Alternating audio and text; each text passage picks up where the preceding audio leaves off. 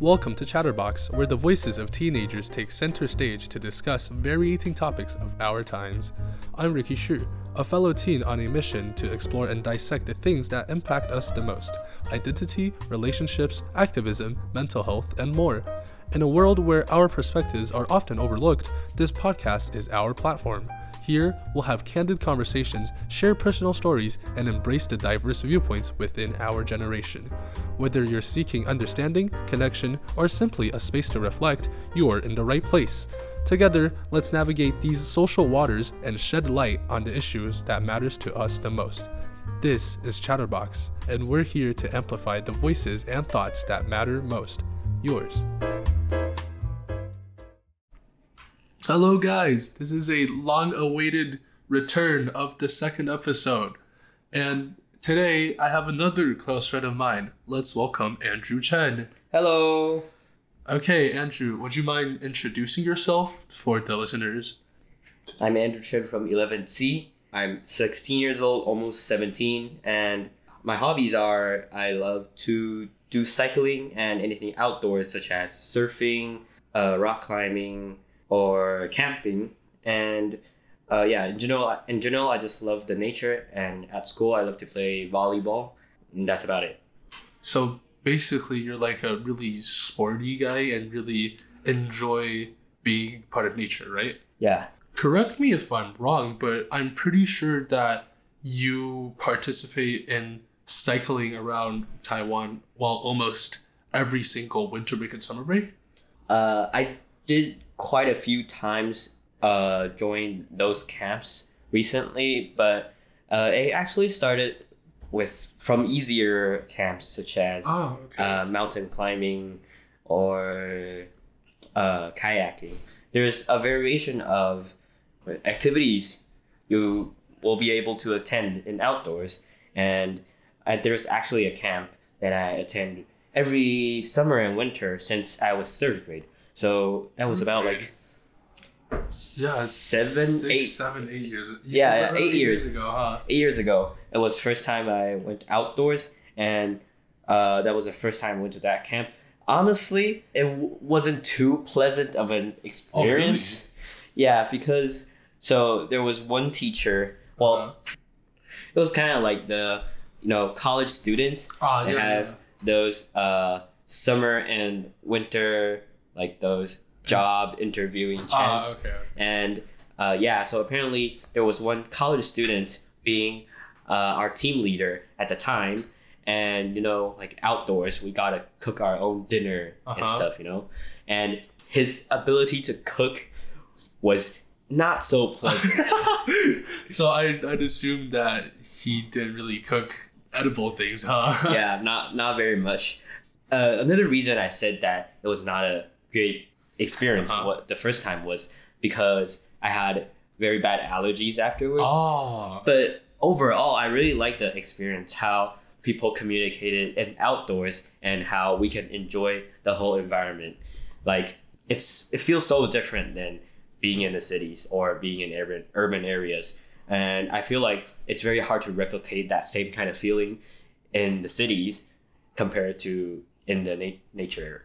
Okay. So what exactly makes you really like nature? Because for me, some people may know that I participate in a drama club. I've been doing drama since around 6 years, 7 years now. And I think what really keeps me going is that I really like the feeling of being on stage and presenting something that I've been practicing for such a long time, months or sometime, or once even almost a year. And I really like me showing this thing that I've prepared for a long time to them. So what exactly do you think lets you keep going into these camps? And what's the one thing that you really like about nature, I guess? There's two parts of reasons that I really like nature that much. Well, first of all, the most obvious reason is that it's very exciting, and me personally, I really like things that are, well, you can say it's scary or exciting. Well, these two are kind of thrilling. Thrilling. And so I really like to jump off a cliff or something like that and jump into a pond. Well, these activities, these exercises themselves, it already makes me want to attend them already at the first point. But another part, which is I would say the more attractive part for me, is the communication with different people. So it's hard to explain, but I feel like people outdoors are more likely to communicate, and not just communicate, but speak with their heart than in the city. I believe this is because, like, in the cities, well, people have to think about all type of work, their schoolwork, or their work in general, that they have to kind of like put on a mask. They have to keep up their like representation, and they have some sort of ego that they can't put down. So it's really hard or very rare to have an actual conversation with someone. But in outdoors, especially when I went to those camps, these people, we never knew each other. And so there's no reason for us to keep a mask on. And it's easier for us to communicate because we don't have to think so much, and we don't have so many like competitive relationships. Like all we have to do, like we are kind of like family members for 12 days that we just travel around, and because we live together for 12 days, so eventually things in anyone's heart will start coming out of their mouths. And at outdoors, I met a lot of cool people that I really thought changed my life more than anyone. It's not like I learned a lot from them, but not like from a teacher kind of learning. It's more like a mentor, something like that. So like, there's a few, and I feel like they really changed me to wanting to become someone like them, because they have a very special attractiveness. Like when they speak, you don't feel the distance. You don't feel like it's a higher level person talking to a lower level person, and you don't feel like he's trying to enforce their thoughts on you, but instead it's like a friend sharing their ideas, like their experience. But me, when I listen to them, I 100% is persuade. And I feel like this is the magic of outdoor people in general.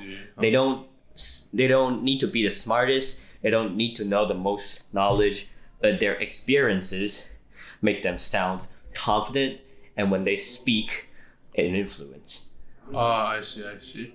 So like, I guess you could say like people showed their most natural side because of like their surroundings, and there isn't, like you said, there isn't really any competitiveness between one another. Yeah, you can say something like that. And I feel like the most interesting part of a travel, like a trip like this, is that there's people from all over the country, and they all have their own unique skills, their own unique experiences, and normally we don't get to see them. But then when we have this perfect environment and perfect setting to let everybody express their true self, you can actually know a lot of cool people. And when this trip goes on, because everyone is unique, so everything together, every time we go on a new trip with different people, it's all a different experience. It's never the same. I attended like 4 or 5 cycling trips, all like located in Taiwan. I can confidently say none of them were the same experience. I see. Yeah, I see what you mean. It's like, I guess something I could kind of relate to is like, I guess like when I used to go to camps before like I started cramming for like SAT and stuff, I guess it's like when you go to a camp and you get really close with the people, and next time you go to a camp that's, I guess, similar, but it feels like a whole new experience because it's really the people that shapes the camp and shapes the environment, I guess. Yeah, and additionally, like there's a special thing about outdoor camps. It's a type of camp called unstructured camps. Oh. And this phrase means that every time you go to this camp, it's not pre-planned what you can do. It's just like, well, you can't pre-plan what you can do in outdoors because there's weathers and environment. Everything is never pre-plannable.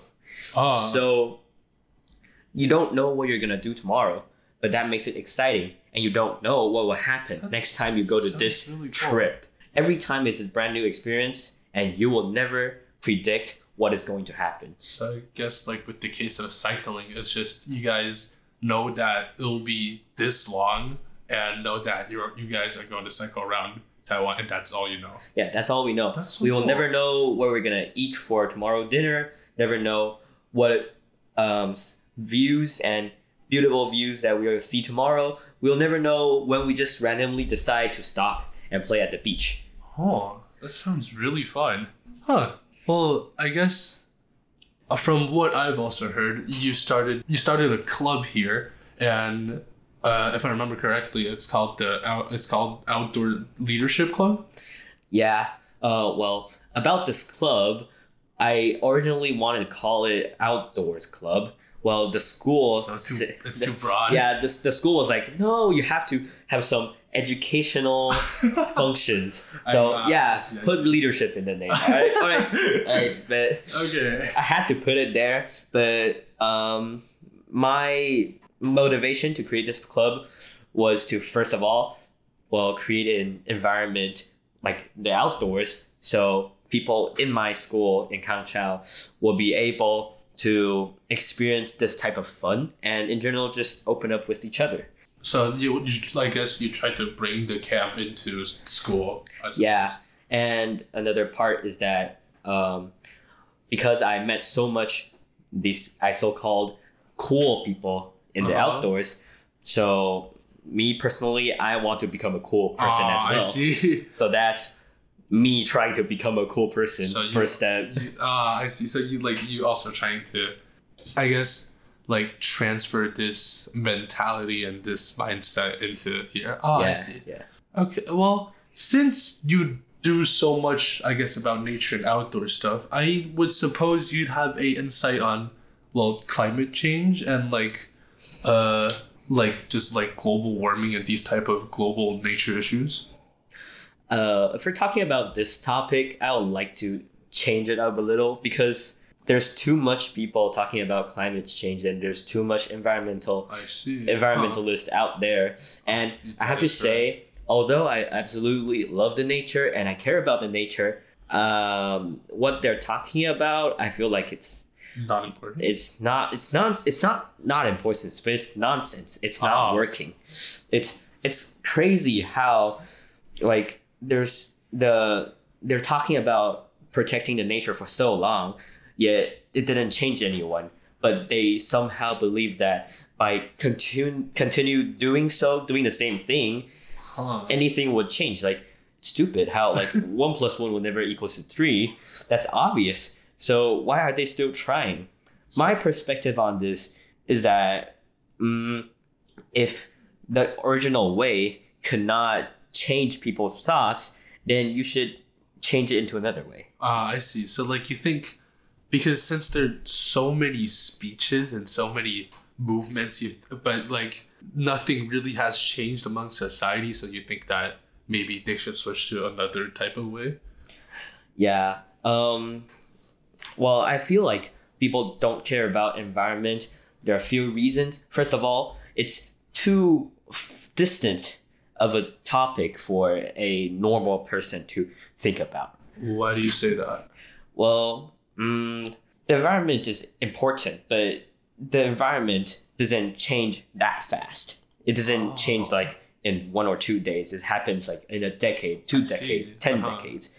And for a person that is busy for everyday work, it's very hard for them to slow down and to actually even notice this problem going on. So they don't identify this problem by themselves, but only see them on TV. So they feel like this is not very close of a issue to them. And as well as they just don't feel like they are powerful enough to contribute to this kind of issue. Let me give you an example. Like, for example, as a Taiwanese citizen, you would say, I believe we all agree that the American president election is a very important event, right? And it also affects every Taiwanese citizen because Taiwan and America and China, that explains everything. So, but why don't you don't see any Taiwanese citizen, any Taiwanese person caring about American president election? First of all, it's too distant of an issue for you to consider. Like Taiwan and America, they're not the same place. And second of all, you don't have the power to influence the result of this issue. Like you are not a citizen of the United States. So therefore, there's nobody just think about it. Not much you can do. Not much you can do. But the truth is, if more people start thinking about this problem, thinking about this issue, then the trend and the whole, the whole society starts to shift towards one side. And when more and more people became united, then maybe they start to gain a little bit influence. Oh, I see. So, I guess, from your example, I think what you mean is that global warming seems like too far of an issue, and it's not that fast, like that rapid you can't see results that rapid. So people would feel like that it doesn't really affect them when it does, and it just comes slowly. Yeah, and people don't believe they will be able to change anything about it, so they kind of just live to it. But I feel like another thing is that people nowadays don't really understand what is nature environment. I believe that anyone, like most of the population, probably is from the cities. And to be honest, the cities is so different from what we so-called nature areas. What nature area is not like some random mountain near your house. That's not nature area. I'm talking about like real nature. Real nature can be very broad, and they don't understand how many things would be affected if nature is gone. So if you like photography, like Ricky, you like photography, I like right? Photography. And can you imagine there's no more stars for you to take photos of? I see. So that's a part of nature, but people don't connect it to the nature because they don't understand what is the nature. Everything is connected to nature. So without nature, nothing would work. True that. But nobody knows that everything would work is because of the nature. And it's hard to let everyone know that the nature is important by any way, including all those posters and speeches. I feel like those are all useless because, statistics proves everything. Because after their influence, they didn't influence. I see, yeah. So I feel like the fastest way to influence is to directly let people feel how nature is connected to everything, including to what they love. Then these issues are no longer distant to them. It's a issue that they have to face immediately, because if not, they will lose what they love. So I'll say that the first step of protecting the environment is never telling other people to protect the environment, because that never works. But instead, it should be let more people start to like the nature, understand the fun of nature, and that's how more people will start actually thinking that the nature should be protected. So, I see. What do you think people should do then, like in this case? Or I guess as a teenager, what do you think you would try to do, or yeah, basically, what do you think anyone could do? I've actually already started contributing to this issue in my own way. So like we said earlier, I had a club in school called the Outdoor Leadership Club. Mm-hmm. And that is my way to introduce this first step of start liking the nature to more people. And eventually my goal is to, through letting more people experience these fun activities outdoors, such as maybe just barbecue or building a tent or observing the stars. These are activities that I believe most people would like.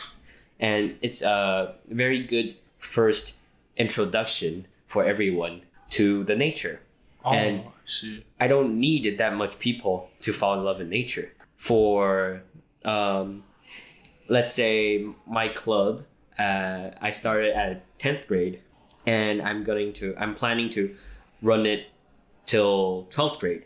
And these 2 years, if I could find one or two people that likes nature like I do, and I introduced them to this world of nature, I created 2 extra myself. Oh, I see. And their job is to go and spread this love of nature to more people. And maybe 20 years or 30 years from now, I didn't do much, but what I did created tens or thousands of myself. I see. So it's like, I guess you're trying to influence more people who will try to influence more people. It's like a passive forward type of thing. Yeah, that's what I believe. Like the way to influence. I really dislike how nowadays schools or many medias try to influence you. They just bomb you with a lot of statistics. With a lot of statistics, with a lot of information, and I don't care about those stuff. All I want to know is, why would this affect me, and why should I care about it? And for everyone, I believe what they care about is what they like. So how about, before you tell me to protect and care about the nature, you let me fall in love with nature first. So I guess final recaps is that you should fall in love with nature first to protect the environment. And although it's not very apparent, but it is, and it will eventually affect all our lives, or all of the future generations' lives. Well, we live in the environment. True that. Okay, thank you so much for coming in today. To all you listeners, make sure to go follow @ChatterboxPod. And I repeat again, that's @ChatterboxPod on Instagram for more news and updates, and for information on new and upcoming episodes. Okay, that'll be all for this episode. Thank you guys so much for listening. Bye-bye. Bye-bye.